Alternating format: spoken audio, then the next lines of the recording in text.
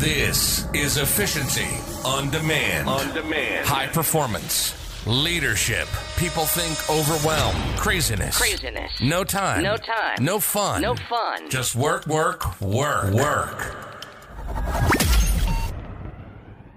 It's time to slow down, to speed up. You owe more to yourself. This is Efficiency on Demand with Monique. Monique is a high-performance and leadership specialist. During the show, Monique and her guests will share the harsh truth behind their success stories, what it means to perform on a high level, and to be a leader in this world. It's time to take control of your time and live life limitless. This is Efficiency on Demand, and this is your host, Monique. Welcome back to another episode of Efficiency on Demand. Today I have two amazing, powerful women, and just like I did, they launched their books a little bit ago, and I'm super excited to talk about, because book launching is, a little bit from another planet, I want to say. So we have today on the show Joanne Bagshaw and Adrienne Lawrence. Welcome to the show. Thank you. Thanks for having us. Yeah, for sure. Also, I want to just mention, if you don't see, Adrienne wears yellow. I have to say that. So thank you. Thank you, Adrienne. I do my best. So we didn't ever have two guests, which I'm super excited about. And I want to first get a little bit into your stories. But before we start, I ask all of my guests who they are and where they're from. And we're just going to start with Adrienne, and then we go back and forth. All right. I'm Adrienne Lawrence. I'm from Los Angeles, California. I'm an attorney turned TV broadcaster, and I wrote a book called Staying in the Game, the playbook for beating workplace sexual harassment, to give people the tools they need to, keep the upper hand when it comes to the workplace and people acting up. Keeping the upper hand. Oh, that brings really great imagination to workplace harassment. That's for sure. I love that. Jen, how about you? Hi, so I'm from Long Island, New York, and you'll probably hear my Long Island accent pop in from time to time. I'm living now in the Washington, D.C. area. I'm a professor of psychology and women's studies and a sex and relationship therapist and the author of the Feminist Handbook. And I wrote this book to help women understand that it's not them, it's the patriarchy. Amen. So while we're at what you do, Joanne, tell me a little bit about, how did you grow up and what did get you to, my grammar. Okay. What got you to the point of writing the book about feminism, making sure women understand it's not them, but the patriarchy? Sure. So I think the telling story from my childhood that resonates today with feminism and helps lead me down the path of being a feminist is that I'm an adoptee.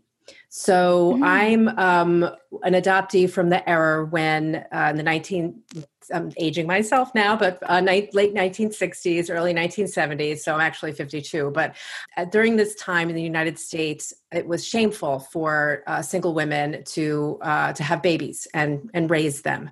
And so at this time, many of the women were ushered to give their children up for adoption.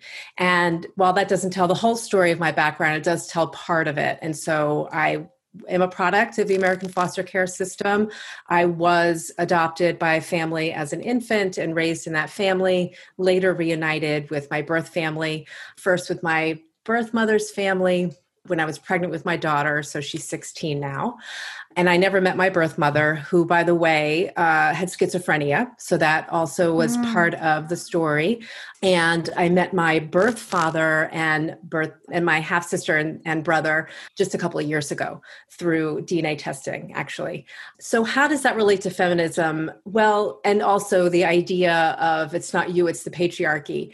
So if you really think about that belief, that socialized belief that, it's better for a woman to give her child up for adoption than to raise the child, her own child, and face social ostracism. right? And so there's a whole gaslighting that goes on with the field of adoption, that it's a happy ending for everyone, that it's better for the mother. Mothers don't want to have the children. They can give them up to parents who are just dying to have children. And it's just a happy ending for the adoptee. But that's not really what it's like. That there's adoptees actually experience a lot of trauma. And it's hard to talk about because our cultural narrative is that adoption is a happy ending. And so when adoptees start to say, well, but hey, it actually isn't, it's complicated. We're trying to figure out our identity. And you can see how complicated that would be in like transracial adoptions, international adoptions. That's not my experience, but it can get really painful and complicated. And so, I had to learn to unravel all that stuff and figure out my identity and figure out what was true about adoption, for myself, and start to talk about it. And that I do believe played a role in my feminist development, that and also my experience being a survivor of gender-based violence. Wow, yeah, that's quite a story. I have a few friends, and personally, I'm from Germany. I always mention that because it makes a difference where we are born and in what surrounding and environment we are born in. I have a few friends, they're adopted, and I can see how it makes a big difference whether or not you are entering the foster care system or whether you are being immediately adopted by a different family, and how that whole topic is going to be handled by the adoptive family as well, right? And if you have a chance to meet your birth family and everything. So that's a huge thing. I want to speak to Adrienne as well about her story. So I'm really interested to know what made you go from attorney to TV broadcaster and how you made the transition, but also what got you to talk about sexual harassment in the workplace. That's it. Thank you. So my journey has been very much one of exploration, in that I was always a high achiever. I kind of always was able to go in the direction that I wanted to. And after about 8 years of practicing law, I wanted more for myself. I wanted to challenge myself. And so I decided, hey, I kind of feel like I've got my grounding in law. Why not leave? So I left a big law firm, and I got an opportunity to go straight to ESPN, the sports network, and go straight from a law firm office to an anchor desk. And that's exactly what I did. The thing I wasn't prepared for in leaving my ivory tower of law was how women are treated in, I would almost say, the real world, since I had been in law my entire life. And when I got there, the experience of navigating sexual harassment, quid pro quo, kind of these relationships that were almost normalized in their seediness, that was an awakening for how the rest of the world was experiencing this life outside of the isolated experiences that I had had practicing law at major firms. So I ended up standing up for the women at the network and being the first on-air personality to sue ESPN for sexual harassment and workplace retaliation. And then I wrote this book because I wanted people to have the tools, because a lot of people don't know all the ways in which workplace sexual harassment manifests. And they need to know it's more than come-ons. It's about put-downs. It's about efforts to make you play small, to keep you under someone's thumb. And there are ways in which you can beat it and still keep your job and still keep your name. All of the things that oftentimes we as women suffer the most. And so being able to hand those tools off in my book, Staying in the Game, to others, primarily women, since we experience a vast majority of detrimental sexual harassment at work, is an empowering experience and knowledge to get notes from people saying that my book helped them navigate a supervisor who was getting out of line, and so on and so forth. And so my journey has been very much one of exploration and giving back, and making sure other people don't have to go through what I went through and what other women unfortunately go through all the time. Yeah, I love that a lot, especially I feel like in Germany, I've been through the corporate Germany experience Then I went through agency, and then I was like, oh, okay, I'm fine, thanks. I'm going to opt out. And I just left everything, even Germany, behind. And I resonate a lot because we're just not taught. I feel like it's not a very common theme to be taught about consent first and foremost, right? And the next thing then is, if you experience sexual harassment, especially in the workplace, and you have these authority figures, which mostly are men, because guess what? Patriarchy is knocking on the door. Then we have these feelings that, maybe I shouldn't say something because this is my boss, or, well, I'm not supposed to make a scene. I'm supposed to say yes and amen and just be nice, a nice little girl smile and wave. I'm just gonna, wave out of here. And so when it happened to me, it happened a lot until did I hit someone? I probably did once when I was younger. I wouldn't want to lie, so I probably did. It just ended up in a face-to-face, and obviously it was like, no, he didn't. Yes, he did. And it was like, who got away with it? It wasn't me. So it's very interesting, and it's a very powerful thing to speak up about it and give those tools to women especially, right? Absolutely. So I have a few questions, but I want this to be an open discussion. So feel free to just fall into each other and let's just openly discuss. So Jen, I would love to know, you mentioned that not for every adoptee, and probably for many, it's not a happy ending, and especially when they go through foster care. What do you think is the impact of adoptions on kids when they go through, whether or not it's with families that adopt them immediately or foster care, in their development later on? Well, a lot of that depends on the type of adoption. So when I was adopted, the rule of the land was closed adoption.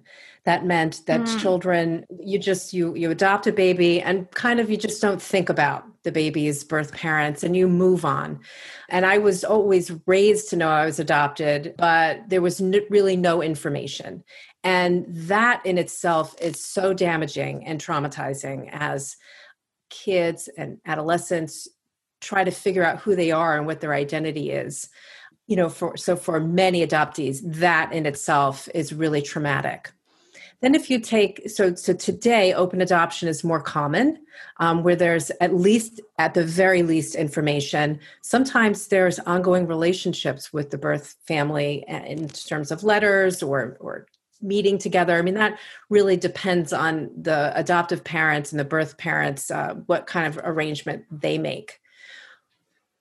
But I do think it's important to talk about the foster care system in the United States, which is really kind of a mess. So there's almost 500,000 kids in foster care.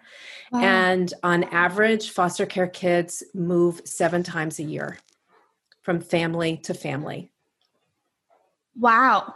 7 times a year. Mm-hmm. Mm-hmm.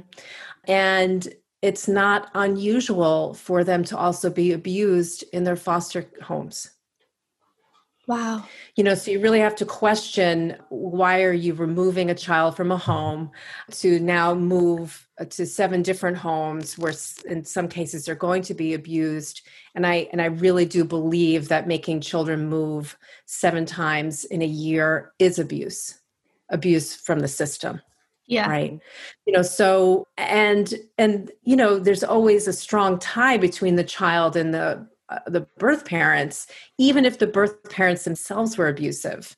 So it's very complicated and traumatizing. And then these foster care kids, if they age out of the system, they're 18 and they don't have a family, they don't have a support network really. So yeah. It's a shame. And I have a complicated relationship with adoption. In theory, sure. I'd like to say, let's just get rid of it, right? But I've been a therapist for decades, and in earlier part of my career, I worked mostly with adults who were abused as children.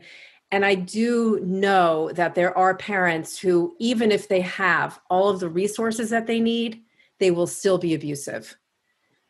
And also, I 100% support my LGBT friends and family to be able to create the family the family that they want. And that may be through adoption.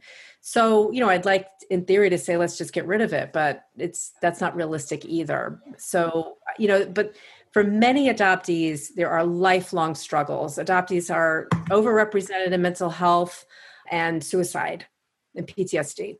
Yeah, I think it is not much talked about how extremely abusive the foster care system is.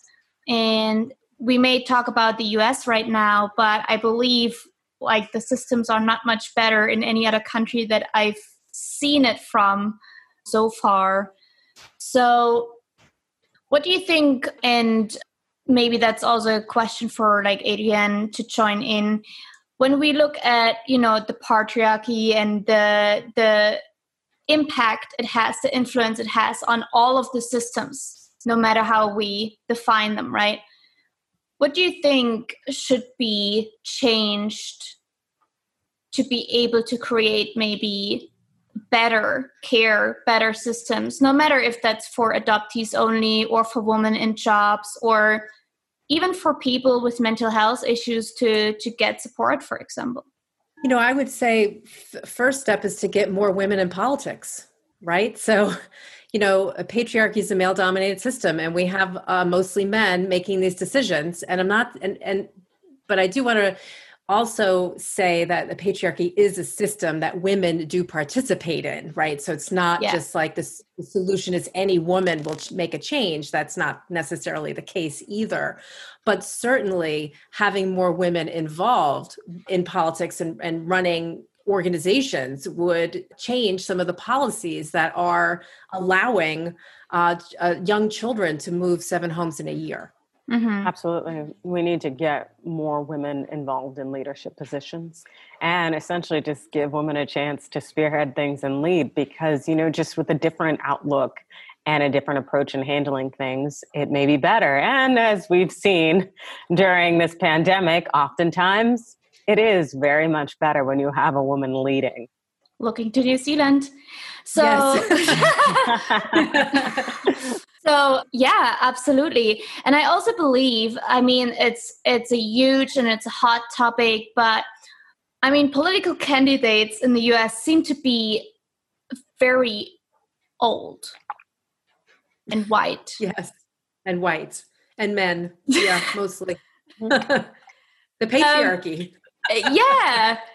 But it's like, it's I don't know if I want to say it's fascinating to me, but each time some candidate is coming up, they're just getting any older. And I wonder, do young people not trying to get something changed? No, I've had debates about this, of course, on Twitter, because where else do you go for intellectual debate? Right. But the median age for an American is 38 years old. And when we have representatives who are twice that age, it's problematic because it's not truly representative of the culture in which we live and also the goals, the mores, the beliefs that we hold. Rather, it's a very antiquated system. And while you can be older and you can get up to speed and have very youthful ideologies and beliefs and whatnot, it's still a whole different framework and outlook. And so we need to divorce ourselves from the thought that we need someone who is an elder to lead or someone who is white and male to lead. It's all of these old school mentalities that have gotten us into the problematic life and United States that we know it to be today. So my God, why don't they give up the helm and let other people in at the stage? I have answers to that, but they're not good ones. So... And I think we know why with a dollar sign. They end exactly, with a dollar. I think they're good answers. They just may not be nice, but they're very good answers. Well, I'm not nice, so there's that. But yeah, but it's really interesting to me. It's like, I'm not saying it's better anywhere else in the world, but there are differences that you can see, and it's just like, okay, like. Right now, everyone is like going out, wanting change, and then you put another really old candidate up, and I'm like, wow, I think you missed that train again. Like, oh yeah. Like- And, you know, I do. And I am particularly one to criticize the United States, in part because it's my country. I want it to be better. And unfortunately, we don't have a really robust educational system. And we have Right. a really robust racist system. Yeah. And these, you know, these core things, they continue to permeate the mindsets of a good 50% plus of individuals who are voting on our system. And so we will continue to go in these circles and chase our tails until something gives. Yeah. Sometimes I want to and say that's things, and I'm like, should I say it right now? Yes, that's what I'm thinking. That's exactly what I'm thinking. And I'm like, maybe not. So, okay. The thing is also, if we look at both of your topics combined, you know, like feminism, patriarchy, but like it shows up so much in the work environment because, like, as you said, right, our supervisors or bosses harass as well. I kind of want to say it's rarely a woman that is lesbian harassing us. So probably it was a white, middle-aged or elderly man. And then it's like, nothing changed. And so I wonder, like, what can we do? And that's probably for Adrienne especially, like, do you have like some really good tips? If we come into a new company, for example, right? How can I check out who's the creepy one and who isn't? Well, it's interesting you say that because it's so important to remember that sexual harassment has nothing to do with sex. So you can be harassed by someone heterosexual, homosexual, or asexual. It does not matter. It's about power. Yeah. And making you feel small and play small. And oftentimes they'll target you because you don't fit the mold, because there is something different about you. And maybe you do not align with the traditional kind of patriarchy design of what a woman should be. And thus they will come at you and come your way. And God forbid you also be a racial minority or a sexual minority, because then they may also target you for that. You never know. But the reality is that you do know is that you don't have to deal with it.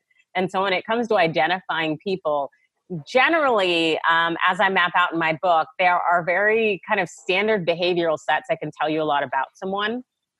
Because when it comes to sexual harassment in the workplace, oftentimes it's because you don't meet the traditional mores and molds of, you know, aligning with the patriarchy. So maybe you're single as a woman, or maybe you are overeducated, or maybe you're in a primarily male-dominated or traditionally male-dominated field, and the patriarchy finds that to be threatening.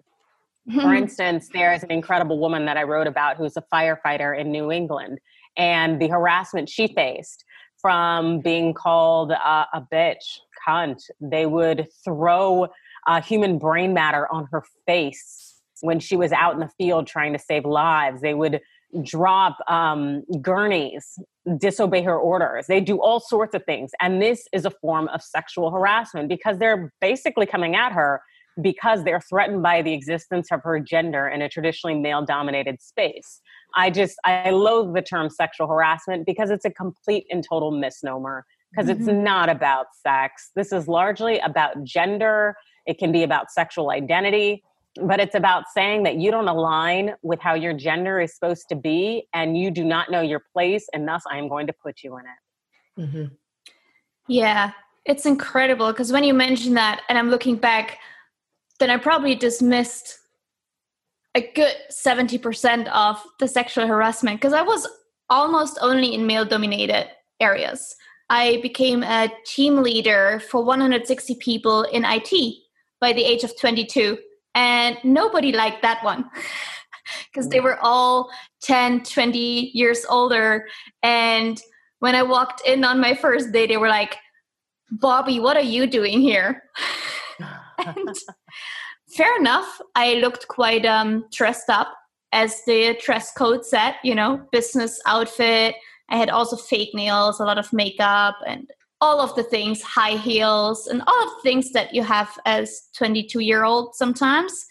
And so it was very interesting, but they just couldn't calm down. And everything that you just said, despite of the brain matter, we didn't have that in our IT field. But everything else, just, daily basis. Yep. Yeah.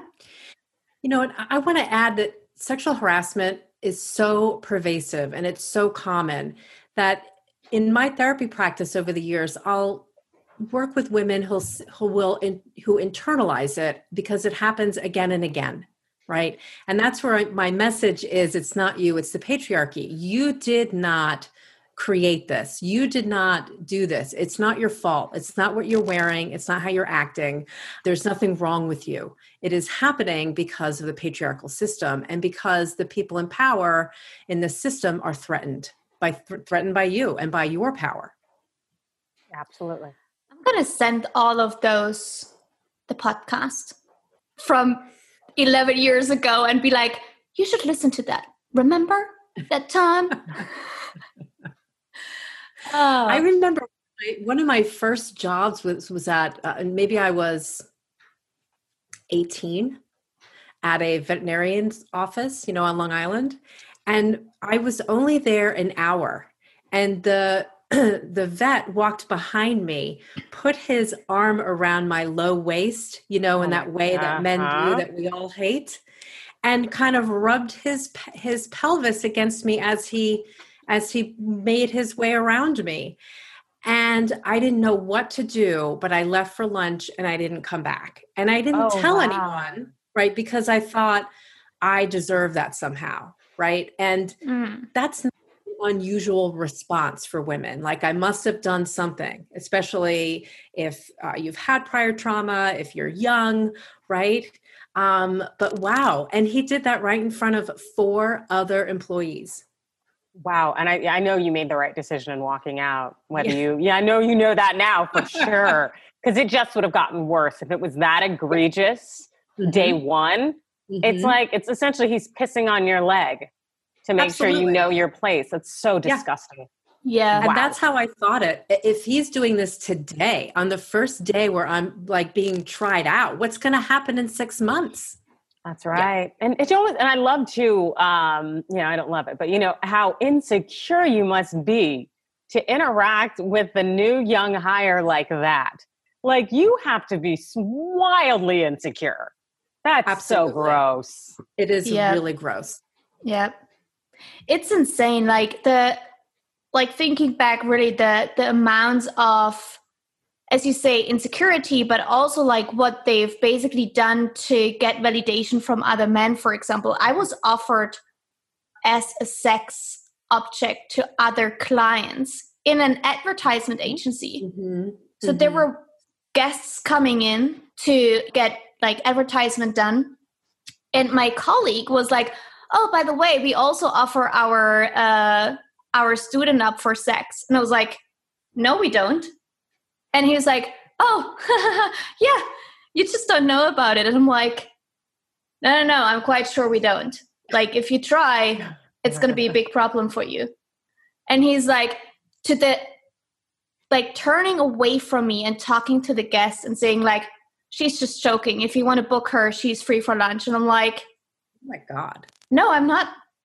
And no, this is not funny. This is not no. And this guest was looking a little bit awkward and a little bit intrigued. And I'm like, this is really disgusting. So yeah, there's a lot and when you're so young, it was the same age as this happened to you, Joanne. I already, signed contract. I was 6 months in. It was all great there. And suddenly they turned all disgusting. And I was like, wow, and I must have done something wrong. Yeah. No, yeah, because they become the gatekeepers of our economic independence, our professional development, the opportunities we get. And when essentially your ascension rests on your willingness to succumb to this form of degradation and to be able to make yourself sexually available and just oftentimes to make yourself willing to entertain that nonsense and kind of be their pincushion for their insecurity or their springboard so that they feel a little bit better by knowing you went home crying or felt threatened, how much that puts you on the defense at all times. And also how it eats at you. And I know Joanne has a better landscape on the psychological aspects of this, but it just makes you feel preyed upon so often when all you want to do is your job.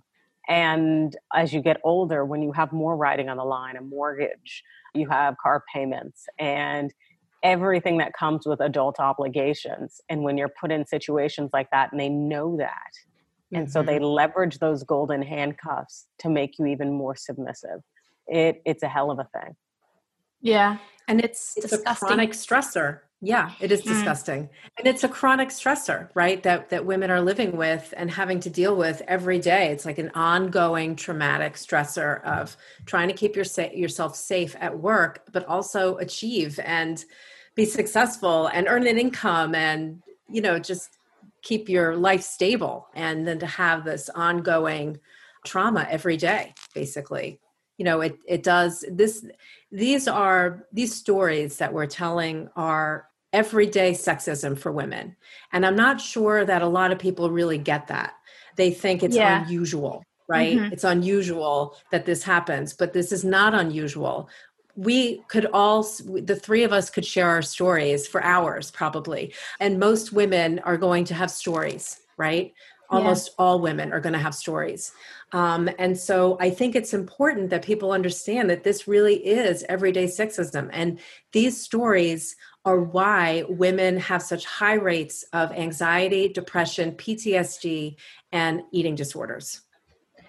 Yeah, I want to catch up on this because what you said about this consistent trauma, I feel like, and that happened to me too, and it took me forever to even get to the point to realize that you're kind of put in this consistent state of fight, flight, freeze because you're always in alarm mode, trying to know when someone comes from the back to turn around, knowing who it is, not to be touched wrong or being surprised or whatever. You're always on the move. You're always so it was indeed consistently, even though sometimes I didn't realize, but I was always in alarm mode. There was never a safe moment, especially because I was always in male-dominated areas, and I was pre-traumatized with sexual violence as well. So it was especially no one's going to get close here. Definitely not. I rather punch the hell out of them before they get any closer. And so I feel like, as you say, Jen, people don't believe these stories because they sound so unbelievable, because how do they get away with it, right? And when I told my story for the first time to friends, they were looking at me and they're like, nah, not in Germany. And I'm like, yeah, that's really common over here. No, but we have a really good legal system. I'm like, sure, in doubt for the perpetrator. That's how it works here. And it's just people still, when I talk about it, cannot believe the amount, the consistency, the frequency that women go through that. And they're like, are you sure that it's not about you? And I'm like, I usually tell them to fuck off. And then that'd be it. And then I say, I'm really sure. You can ask 10 of your girlfriends and 8 of them will confirm stories like this. And it's not, and it almost, it seems like some of these people want to have a certain reality in their mind about how the world works, that everything's fair, that everyone has, an equal opportunity, and that people aren't constantly victimized. And if that reality is shaken, they're unwilling to adopt it or to accept it, that it has to be you. It can't be something about the world in which we live and the everyday reality that they are ignoring. Because we've been talking about this, women have been talking about our victimization.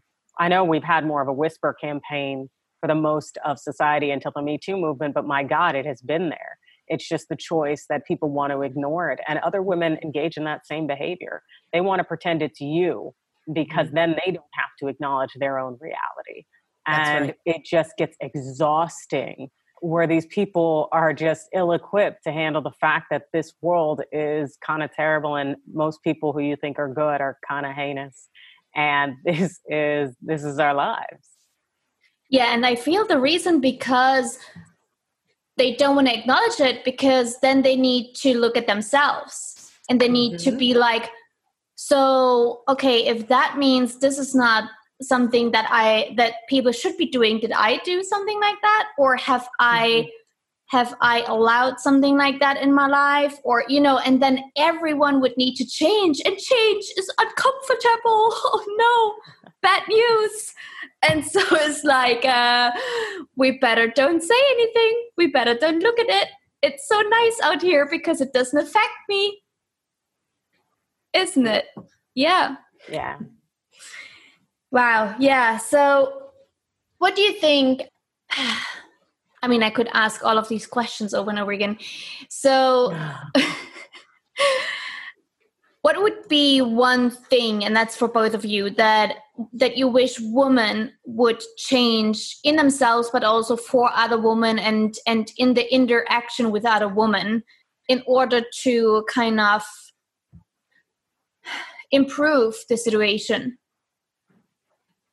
On my end, I would like more women to speak up, to call people out. For instance, just the other day, I had to call out a minister who was texting me about bikini photos I would post on Instagram. And this person follows me and I know them and I work with them. And if they have a comment to make, they can make it on the gram. You don't need to send me a private DM. So I called it to his attention and said, you know what? You only seem to text me about my Instagram photos when it's me on vacation in a bathing suit photo, which I just recently started posting out of more of a body positivity liberation element. And the fact that you are sending me this, ooh, looking good kind of comments and you're married and all these other things, like that's not okay. So I called him out. I don't ever expect to hear from him or work with him again because I'm sure he shook it by virtue of the fact that I made the observation on X date, you said this, on X date, you said that, yet you never otherwise comment on my Instagram. Can you please stop? I'm going to be the crazy one in his book. I'm going to be the one who is out of line and hypersensitive. But I'm confident he's probably doing that to other women too. It's just they don't say anything about it. Mm-hmm. So it'd be nice if I wasn't out here standing on this cliff calling out the patriarchy alone. So I would appreciate it if other women would join me, because I do not want to sit with your whisper campaign anymore. I want the behavior to stop. Mm-hmm. That's just how I feel. Amen. Yes. I would like to specifically call on white women to speak up. Amen. About patriarchy and about racism and really about any inequality. And I think that I'd like to ask also white women, you can start in your relationship. This is particularly for straight white women. You can start in your relationship with your boyfriend, with your husband, by elevating your standards and to not accept this sort of bullshit bro behavior that we all know you hate, right? So start by changing the dynamics of your relationship and, speaking up for yourself, raising your standards, not allowing the gap at home with work, housework, and childcare. And also, let's just diminish the orgasm gap as well, which is quite significant in heterosexual relationships, where many women will not speak up about what they want, will fake orgasms, will not, insist on getting an orgasm the way that they do, right? Which is not for many women through penetrative intercourse, et cetera. So for all of those things, I want to say, come on, let's go. I know you want equality. Start in the home. I love that. And I want to top it off. I want to call out white spiritual women to stop fucking spiritual bypass the shit out of, well, if we're here already, I want you to stop spiritual bypass the shit out of patriarchy and racism and whatever comes within there. Because I'm really tired and exhausted of your love and light bullshit that doesn't come with shadow, that doesn't come with the hard work, that doesn't come with all of the, the uncomfortable work that it takes to actually let love and light in. Because some news for you, there's duality in life. It doesn't only is like happiness and all of the contentment and the wheat and the plant-based medicine. And I'm probably going to get a lot of haters for that. But hey, I know where the block button is. So here we go. Well, I need to say that because I'm really, and it's gonna sound really like complaining now, so give me a second on that. But it's tiring to see that everywhere, not only for me, but especially for our BIPOC friends, LGBT friends that are fighting a human rights issue, and everyone just throws around like, oh, maybe you try not to feel oppressed. And maybe you should try shove it up your ass. Did I say that out loud?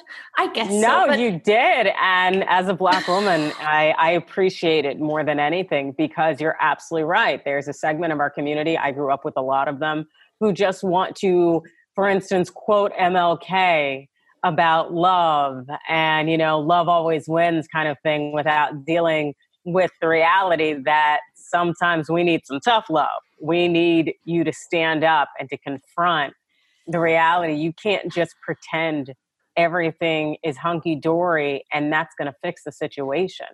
And if anything, I think that faux mentality is in its own support for the oppressor.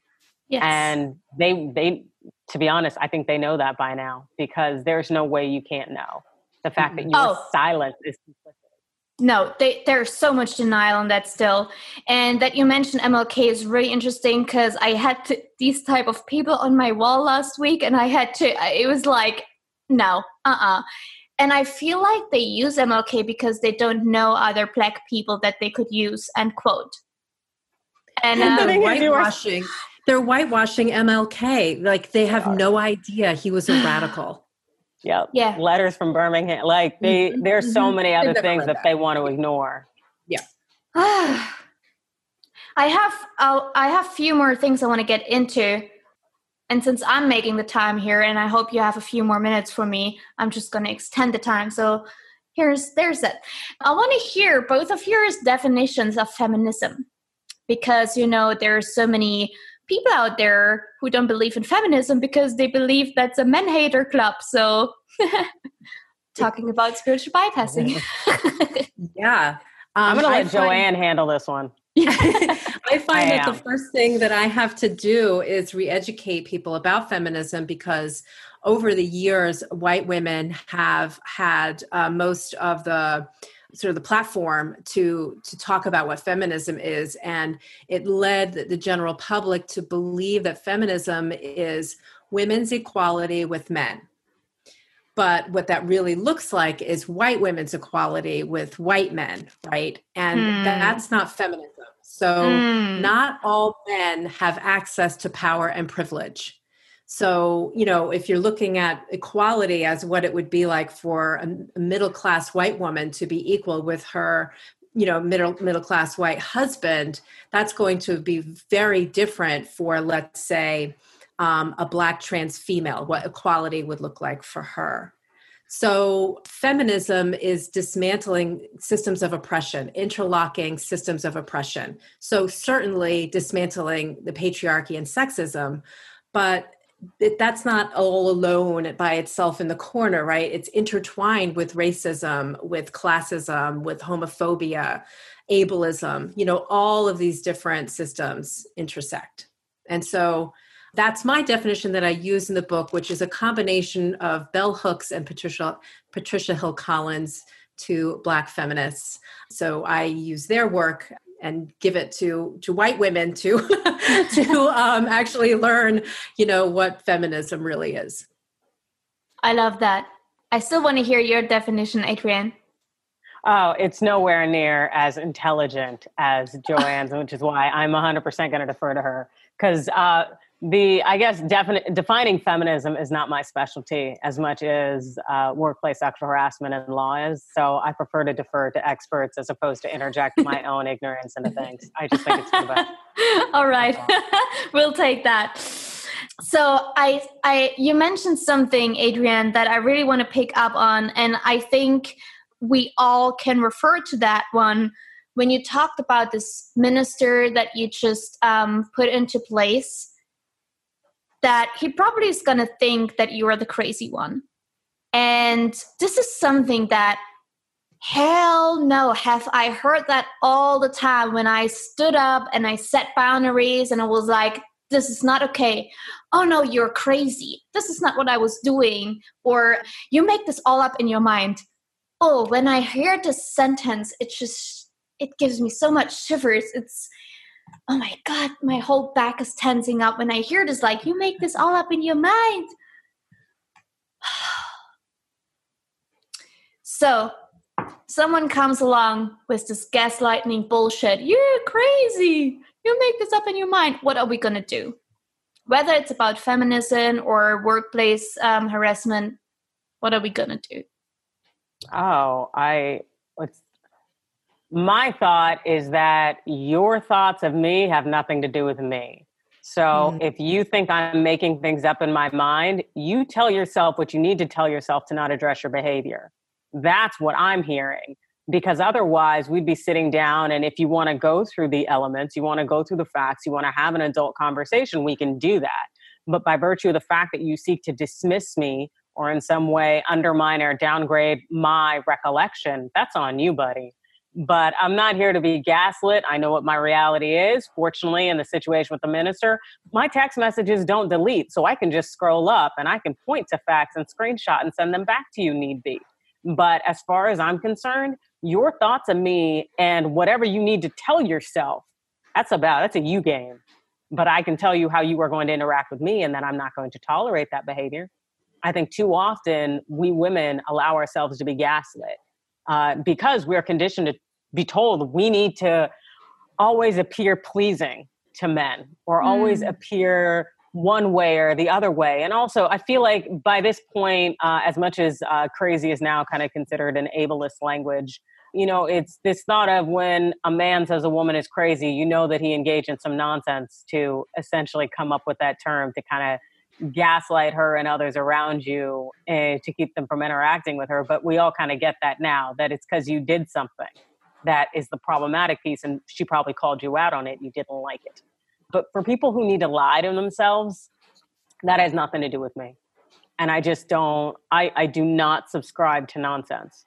And so I just really encourage other people out there, stick to your reality. You know exactly what you experience. You know how you feel. Setting boundaries, you shouldn't feel bad about it.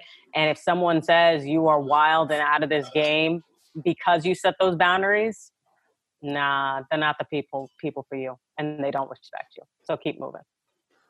I love that. Good boundary setting. Yeah. Yeah. How about you, Joanne? Well, sort of the same. And in terms of gaslighting, I want to point out that where many women get stuck is women who have a lot of empathy. And they have so much empathy that they stop seeing the issue from their own perspective. And then they enter the mind of the perpetrator, the gaslighter, whomever, and see the situation from their perspective. And then women get all confused and turned around about what's real and what's true. And that is sort of a downfall. That is a vulnerability factor for gaslighting. So I like to teach women to replace empathy with caring concern.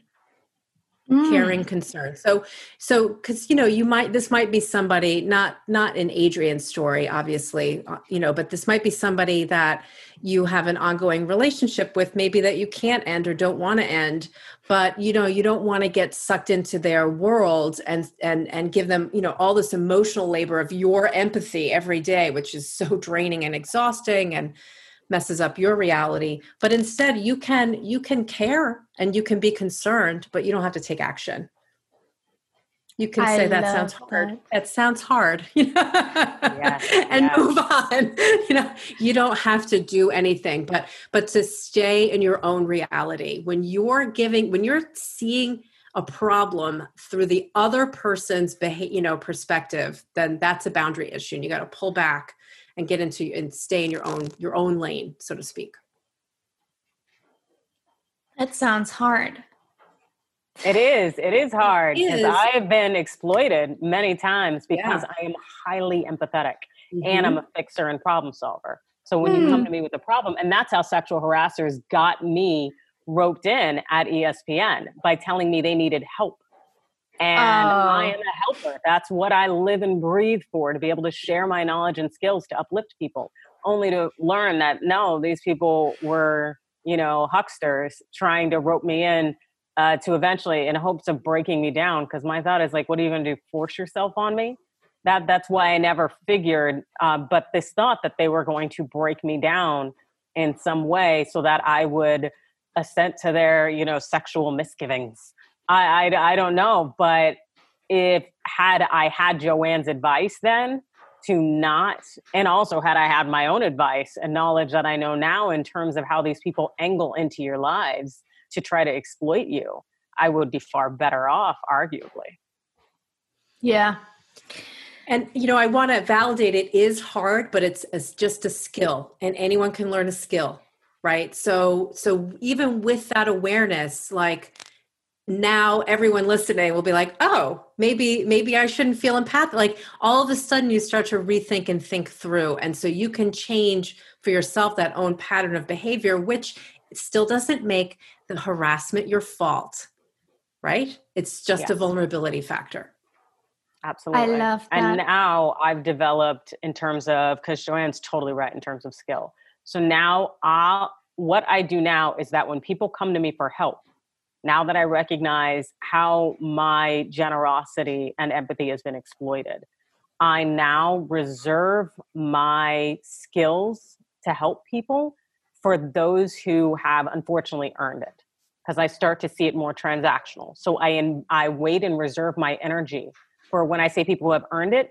Those are people who I have rapport with, people who have been there for me or who have shown me, like family and friends. Because I've also realized that if I'm out here running the streets, expending my energy for every Dick, Jane, and Harry, then I'm not going to have much energy to help those who I love. Mm-hmm. And so I have to, as I'm still building on this skill, I have to now see it almost like transactional, of who's been in this game with me for the longest. Okay, I'm going to save and reserve my energy and my skill for them. And then everyone else, I think the word Joanne used, what was it? Is it caring concern? I have to express caring concern for everyone on the outside until I can truly decipher and have that skill built up. Mm-hmm. Yeah, that's amazing, and it's really resonating. I had a lot of these experiences, obviously, because I do what Jen just talked about, a lot of seeing people's experience from their lens, and it doesn't help a lot when you're being sucked into their environment. And I talk in my book about efficiency, energy efficiency, also to realize who's going to have toxic behaviors around you, even if they're not toxic as a person, but every person can have any toxic behavior or any traits that can feel toxic for you. Like it doesn't have to feel toxic for Jen, but it can be toxic for me, depending on our own boundaries, depending on our own energy levels. And I talked about as well, like how to see them, how to acknowledge them, and then, just distance yourself and be sure to keep those energy levels high. I love, love, love all of that. I have two questions in the theme of the podcast that I always ask all of my guests. So I would love to ask both of them to you, and then we wrap it all up with a little bow and get to the end. So the first of the questions is, what does efficiency mean to you? Not having to do everything myself. Yeah. Getting other, delegating stuff to my husband, delegating stuff to my daughter. Like that's not effective, but depends. Hiring someone. Yeah. Yep. For me, efficiency is getting help. And if that means paying for it, I pay for it. I love that.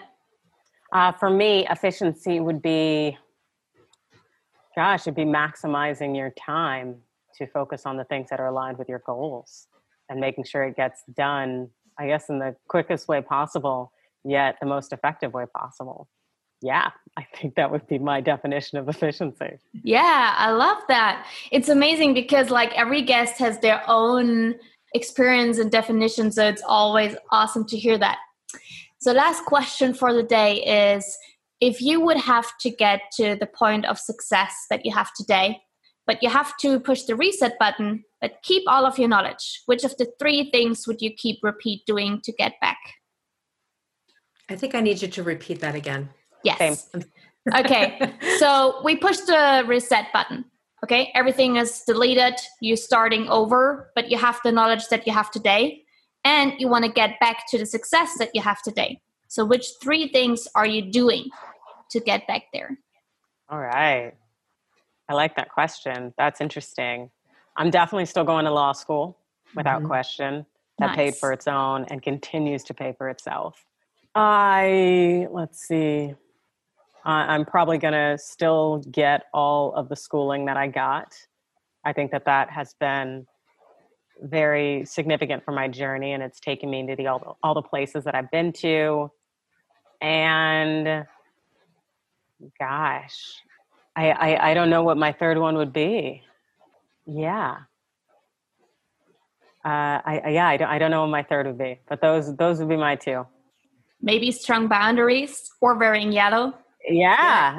If we're going to do, we could do abstract without question. Strong boundaries. Absolutely. Yeah. Love that.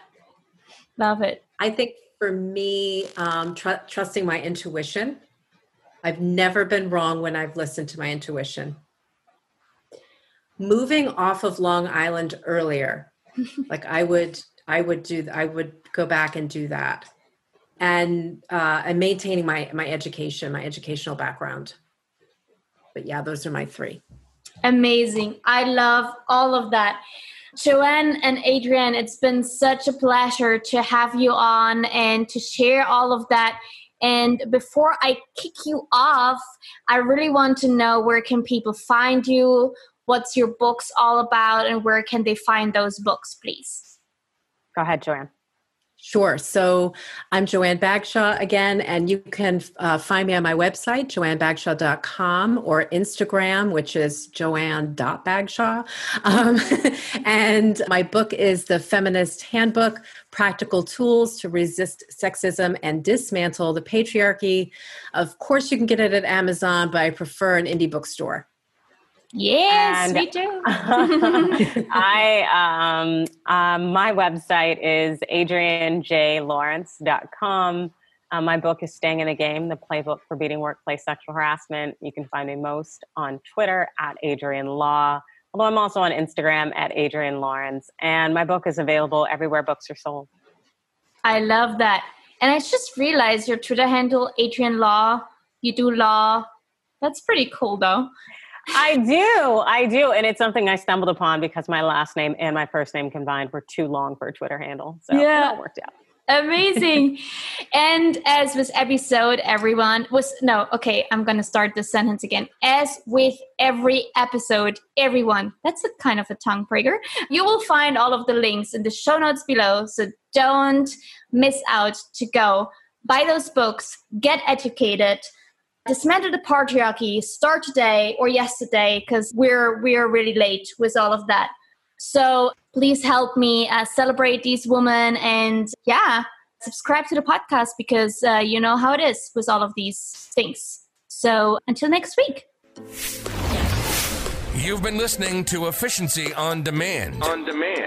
We hope you've learned that you too can unlock your ultimate potential, how to control your time, create some clarity in your crazy life, and how to live life limitless.